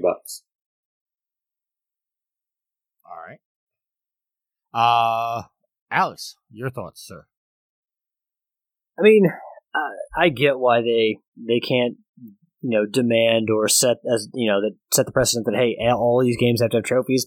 At the same time, though, as like a user, I'm like, well, I now it's a guessing game as to what's going to have trophies, and it's just easier when all of them have trophies, and it's better feeling investing in PlayStation Premium when you know that any game that shows up on the service is going to have trophies. So it just kind of makes an extra guessing game and kind of like puts a little seed of doubt in my mind where it's like, do I really want premium? So, I mean, the best possible thing they could do is to make sure all of them have trophies. And I think that'd be the best thing for the consumer.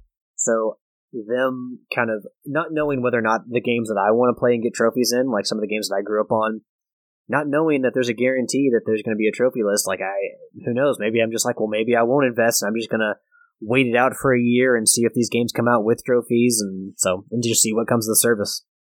So it doesn't do anything to help me want to invest in the service, but I do understand why they're not mandating it.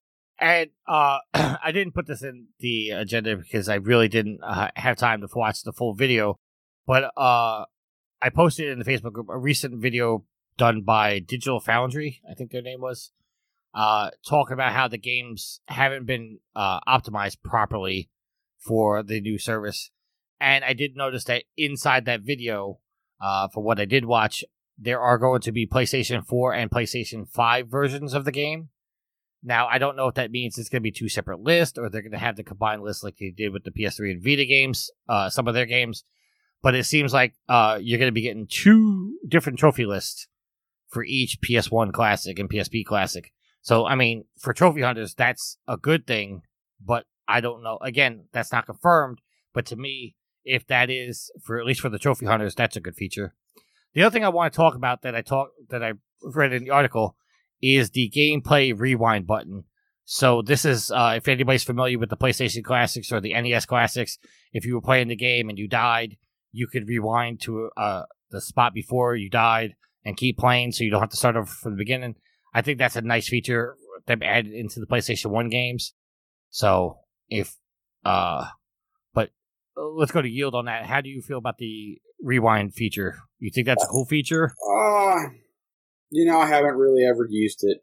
Yes and no. Yes, because when you're going back and playing those games, you might be just trying to unwind, so you don't want that frustration. But at the same time, and I'm using this as a generalization, we are as good as we are at games because old school games were hard as F, and you had to get good. So this is almost kind of and you can take this as an insult if you want, gamers are used to, difficulty levels to dumb it down for them. And so, it's kind of a way to not be good. So it depends on what side of the fence you stand on. I really don't have a solid opinion one way or the other. All right, Alex?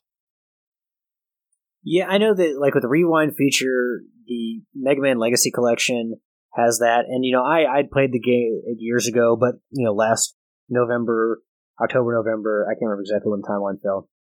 But I went back and played Mega Man 3, Mega Man 4, 5, and 6. And they have a Rewind feature where if you die in a pit, you can just rewind and set yourself up back on a platform and kind of go from there. And there were a couple times in Wily's Castle, and maybe 5 and 6 it was, where I did use that rewind feature because, look, I've beaten those games before, and quite frankly, like, there was a difficult underwater section in Mega Man 5 in his castle where I was just like, was it Wily Castle or Breakman or Proto Man's Castle? I can't remember. But there was definitely a point where I'm like, screw this, I just want to get through the game to experience the end of the game. So I did reuse the rewind feature a couple times in some of the old Mega Man games, and it's a nice feature. I'd probably be more willing to use that in games like Mega Man, where I have beaten those games numerous times before, so it's not like I'm, my first time through a game, I don't want to use it because I want to just beat the game on my own, no matter how frustrated I am. But, in repeat playthroughs, if I'm just trying to re-experience the game and go through it again, then rewind's a nice feature.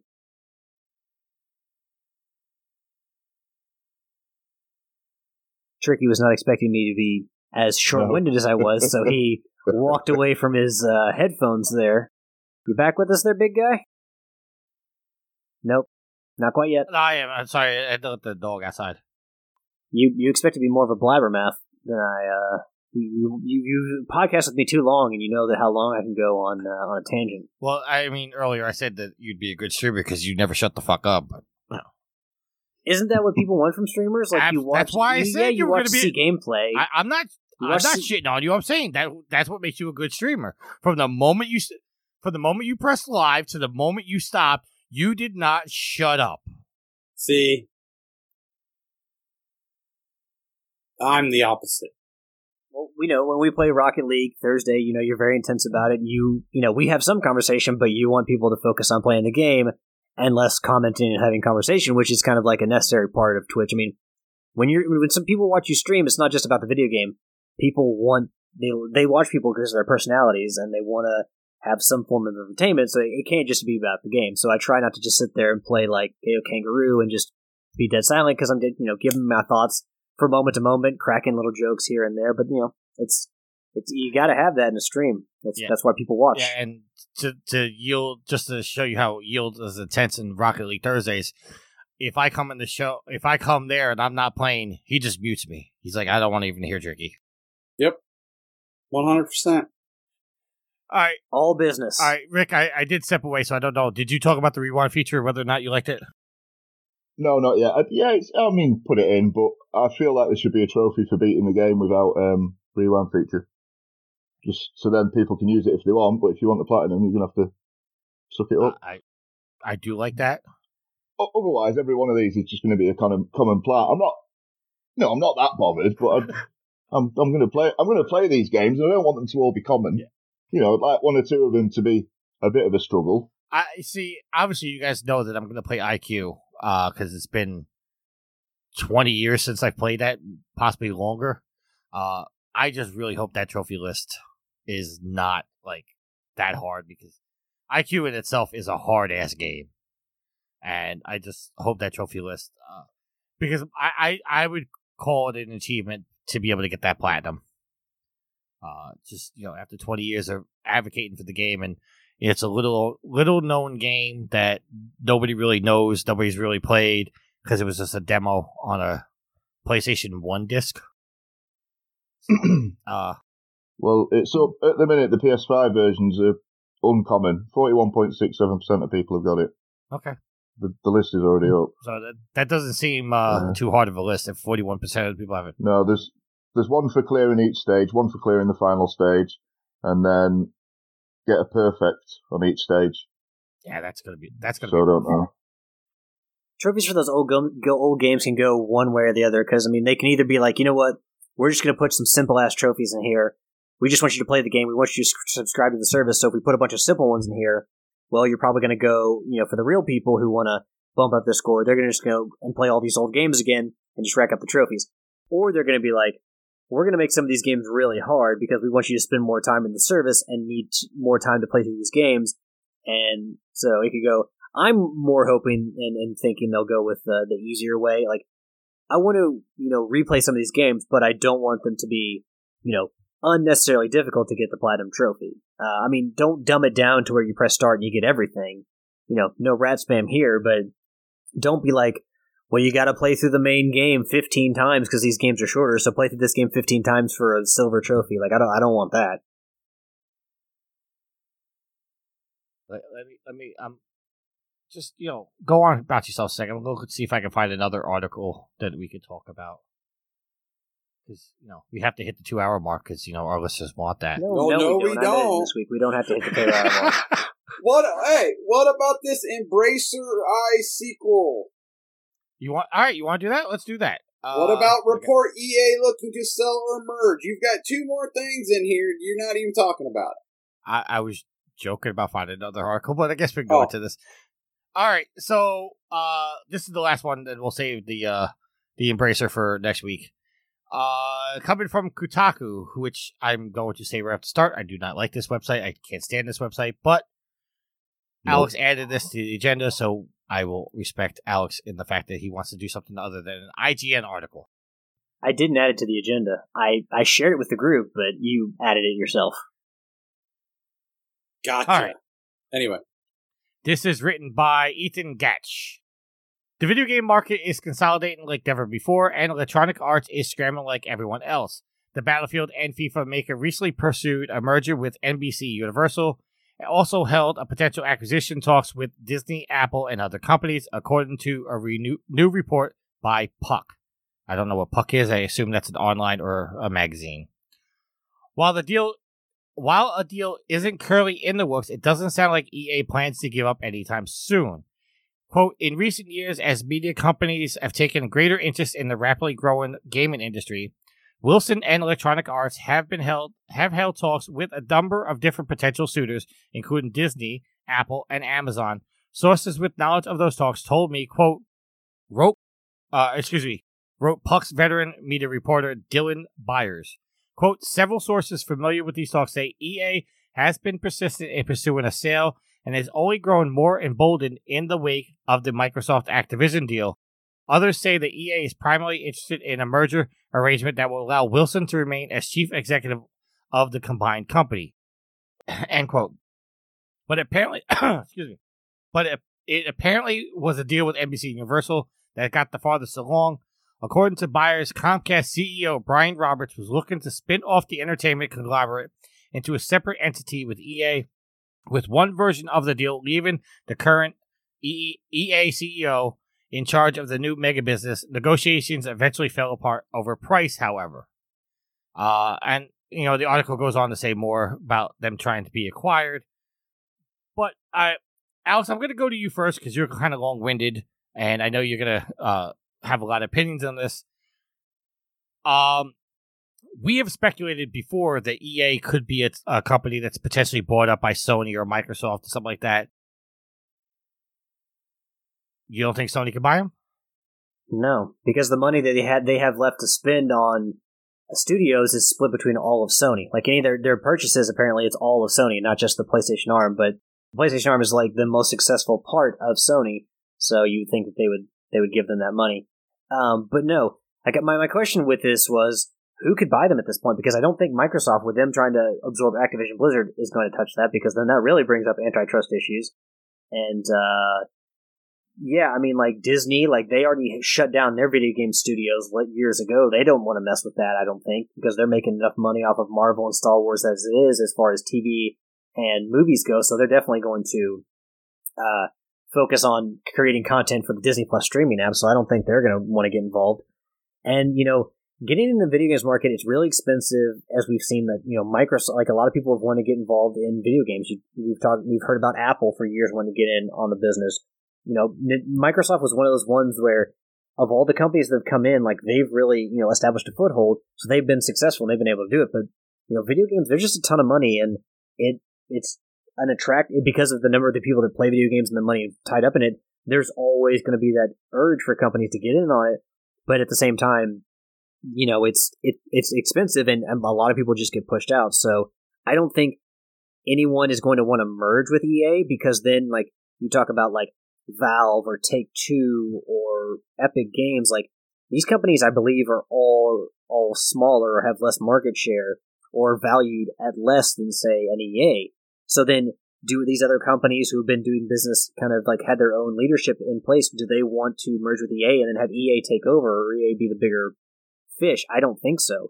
Even with someone like, Ubisoft, like, I don't think they want to do that. So I don't think they're going to merge with anybody. And I don't know no one within the video game universe is going to buy them now. It's just too expensive because they're valued at like $37 billion. And even Microsoft isn't going to touch that right now. So I don't know who could buy them. I don't know who's going to merge with them. It would have to be a company with outside traditional video games. But yeah, it's just a huge purchase that I don't think, anybody wants to merge with, and I don't think anybody wants to buy them right now. So, Rick, you got some thoughts on this? Not really. Nobody can go. I don't think anyone can go and buy EA outright. I think they must have a massive amount of revenue from FIFA and Madden. People buying the FIFA points and Madden, whatever Madden ones are called. I could see them selling off some IP. They've got a massive catalogue of IP that they just don't do anything with. I mean, they've done a little bit more recently with Mass Effect, and they're bringing Dead Space out, and they're going to do a Skate 4, but they've still got a load there that they just sat on from studios they've shut down that they could sell. Yield, sir, we know how you feel about mergers, purchases, and when it comes to the video game industry shrinking with fewer companies holding more and more of the power. Anything you want to say about EA wanting to sell themselves? I think the only people who could buy them would be Amazon or Apple. I mean, I agree with you. Disney had a video game division. They shuttered it. I think they're kind of dipping their toe back into it a small bit, but I don't see Disney doing it because, EA already pays Disney for their Star Wars rights to make the games. So, It wasn't, and I'm sorry to cut you off, but wasn't you're fine. Talks recently about Disney pulling the license away from EA because of the bad decisions they were making over their games, especially with like Battlefront 2? Well, I think there was some talk because of like all these Star Wars games they promised. All that they've done is they've done 2 Battlefront games and Fallen Order. And they've canceled a whole bunch of other ones. So I know that there was kind of some talk about maybe them just going, you know what, we're going to give it to somebody else. I always said it was a bad idea when they let EA exclusively do it. I thought that they should be more of not willy-nilly give it to everybody, but kind of, if someone's got an idea for a Star Wars game, go pitch it to them. If Disney's like, yeah, hey, we like that, then let them do it. Because, you're going to be an overseer of it because you've got everything now it's all got to tie into the lore. You can't have something, it's all got to be canon. It can't be some little offshoot story on its own. So, Disney's going to want to have their finger on it. So I just don't see Disney doing it. All right. Just so, we have an idea. We often said on the show about how many Star Wars games are actually in development. So I just Googled it real quick, and this is an article from IGN. Apparently there's a Star Wars Hunters game, which is coming from the Switch and mobile. It's being made by Zynga, who was acquired by Take-Two. You got Star Wars Jedi Survivor, which is the Respawn game. You have Knights of the Old Republic remake, which is being made by... I can't see. I don't see where it says.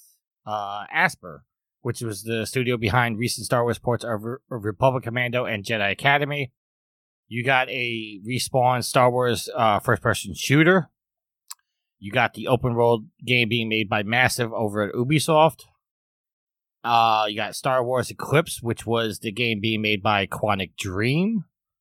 You got a game being made, Star Wars strategy game by Respawn and Bit Reactor. You got the Amy Hennig game. So those are the games that are Star Wars games that are in development. So it doesn't, Disney themselves doesn't have like an exclusive contract with EA with the Star Wars games anymore. So they are branching out, but kind of to the point, and I'm kind of like just spitball this off the top of my head. If Disney did buy EA, I mean, wouldn't this sort of set off like a conflict of interest with these other studios? You would think it would be kind of hard to do the Call of Duty games with your family-friendly image.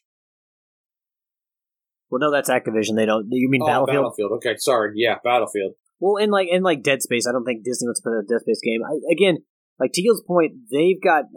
You hear all those games. Disney's going to make enough money off the licensing and stuff like that for Marvel and Star Wars. They games, don't need that. where they don't actually have to own video game companies. And in general, like you look at how much money they're making off Star Wars in general. Like the Kenobi just came out. They just released the first couple episodes of Kenobi, and then I didn't know they were making this, but I saw a teaser for Andor, which I assume is Cassian Andor from the Star Wars universe. So my God, how much Star Wars are they doing? They don't need to make video games. They can just. Let's see here. Announced this week. You've got Andor. You've got season 3 and Ahsoka coming out next year. They announced the second season of Bad Batch. They announced another 2-3 more series in the Star Wars universe coming out. So now they're good. All right. Oh, and Jedi Survivor. Yeah. So, see, the other thing I want to point out is if a big name like Disney or NBC, Universal, or Amazon, if they were to purchase this, I don't think that we're going to get the quality games that we get now. Like, I don't think their focus would be on making video games. Well, no, not initially. And honestly, Apple would probably be the best bet. Sorry. And the other point I want to make is EA is losing their exclusivity rights to the football games. They Madden is not going to be the only NFL branded football game coming out. Oh God! Thank God. So, with that being said, I mean, arguably, you could say that Madden was their big bargaining chip, and now they've lost that. They don't have the exclusive rights to that anymore. And they don't have, they're not partnered with FIFA anymore. Yeah, FIFA's leaving too. So they've lost those two? And, I mean, arguably, they've not lost it. They didn't want to pay FIFA what they wanted. I think FIFA wanted billions off them a year just to use the name. Yeah, and, I mean, arguably, you could say those are the two exclusive contracts that EA had. They've lost them both. So yeah, they're the two big hitters, aren't they?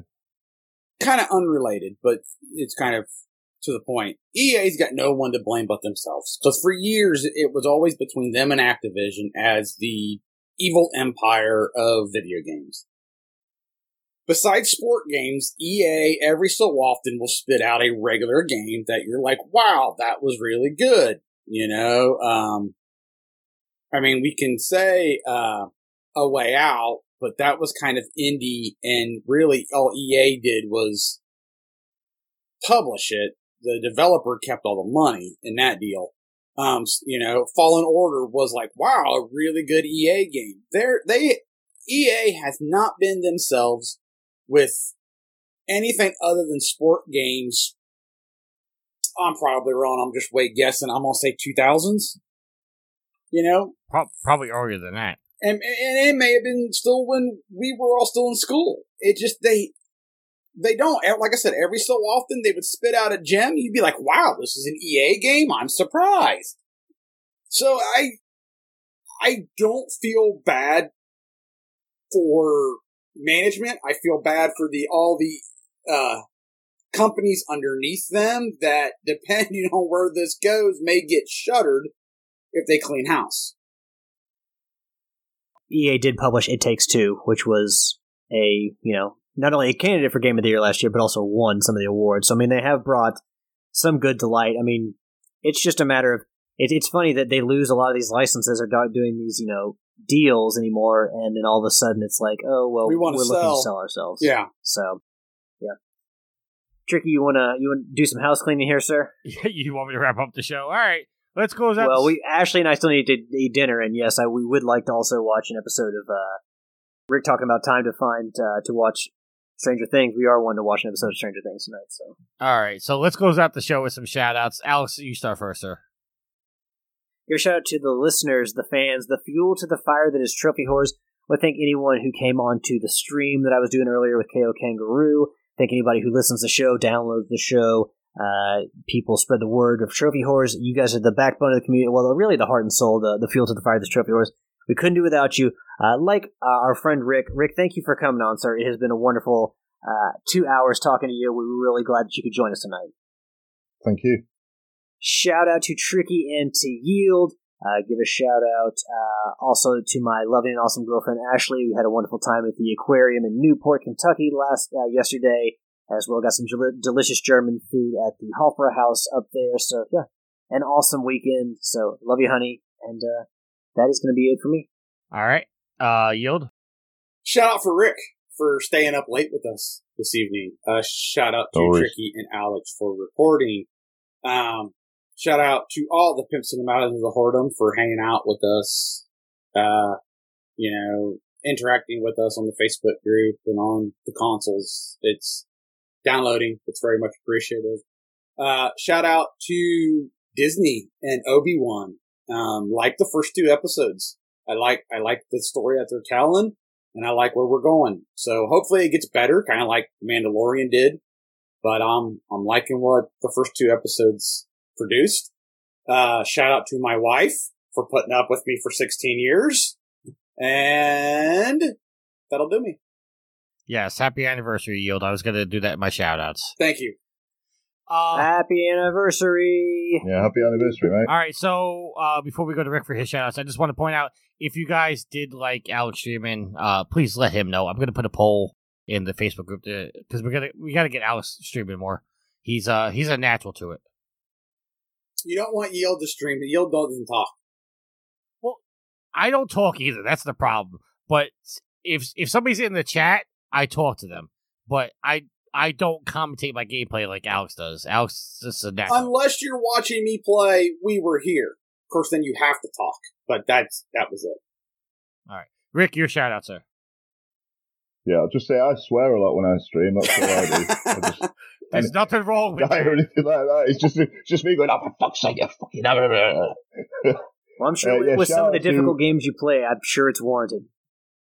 Oh, it's not even the difficult ones anymore. It's like I was playing Batman and I've just kept dying to Bane, and I've done that fight dozens of times. So, but anyway. Shout out to Tricky, Alex, and Neil. Thank you for having me on. This has been great fun, even though it's a little bit disappointing that you didn't get into a big Barney. I was really looking forward to that. I thought it was going to be some hot controversial take, and we were all going to gang up on Tricky. But why is it got to be gang up on me? Why can't we go? We kind of did. We kind of did because we all told him he was wrong. So why can't we ever come on and say, "Hey, Tricky has some merit. I just happen to disagree with him." I mean, you do have merit. You have lots of merit, but you're just wrong a lot. Okay, Tricky. Here's how it is. Well, I don't know if here's how it is, but tell us how you see it. So, sometimes you like to walk out on a tree branch. We all do. We all like to walk out on a tree branch. But see, when we point to you that you should stop, you shouldn't go any further. You like to walk out there and then you like to jump up and down. So when it breaks and you fall, we just lean over and go, "Told you so." Rick, you want to finish your shout out, sir? Yeah, so shout out to the Facebook group. It's nice chatting with people in there. And a big shout out to the Duffer Brothers for Stranger Things. That is the best show on television. I don't watch much TV, but I will watch that. I've only seen the first episode of this season, but it's amazing. So it got really dark at the end. Have you been watching it, Alex? Yeah, we watched the first episode last night. It was dark. Yeah, granted, kind of with the tint of recent events here in America, they had to put a special message up that this scene was recorded, a certain time ago. But it kind of started dark and it ended dark, and it's kind of like, yeah, there was it was really, really good, and we definitely want to watch more. But it's going to be a dark season. Oh, definitely, yeah. It just went very Nightmare on Elm Street, didn't it, at the end? Like the first one, back when it was good. Yeah. Getting to look back, peer back into the little bit of the history of a certain character in the series is unveiling some incredibly dark things, but also like just kind of what happened at the end, like you said, with the contortions and the way that arms aren't supposed to go and joints, and it's like this is about, we're about to jump into a deep, deep hole. It's a little much. Yeah. You wouldn't like it. There's spiders in it anyway, Trippy. I've never seen I one wouldn't say episode. that. There's a couple of sections with spiders. Although I will tell you that I've been watching Better Call Saul, and in the intro of one of the episodes, there was a big freaking tarantula walking across, and I was like, I'm done. I'm really? done watching this show. Because a couple of guys at work watch that, and they say that's just as good as Breaking Bad. I'm 8 episodes in now, and to me, it's. I'm not gonna say it's bad. It just seems a little slow. Well, they said it starts slow and then it gets better. I'm a little confused right now as far as what the hell's going on with the brother and why he's got some kind of electronic phobia, but I'm not gonna go all into that. I want to give a shout out to Rick and for coming on the show, but I also want to give a shout out to Rick and Gareth for being a part of the council, even though they're not on my side, and they're not supposed to. I'm not on anyone's side. On I'm completely impartial. But I want to be playing some FMV games, and I'm not allowed to due to the council saying that's probably not a good idea. So. Shout out to Alex and to Yield. Thanks for recording. Shout out to Ashley because she had a conversation with me for about 45 minutes. We were talking about various things. Shout out to the listeners. Thank you very much for being a part of this journey that we're on. We're 525 episodes deep. I mean, this is incredible. To get to this far would not have happened without your love and support. So thank you very much. And until next week, if there's nothing else, happy trophy hunting. See ya. Later.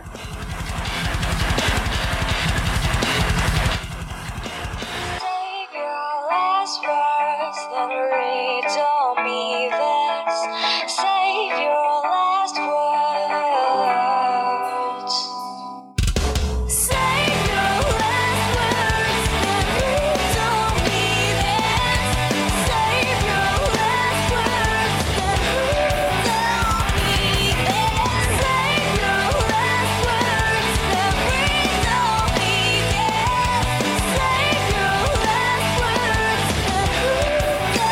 me this. The theme song is Venus by the band Even off their album Zenith. Permission granted by the band and 12 Stone Records. You can find them on Facebook by going to www.facebook.com/evenphilippines.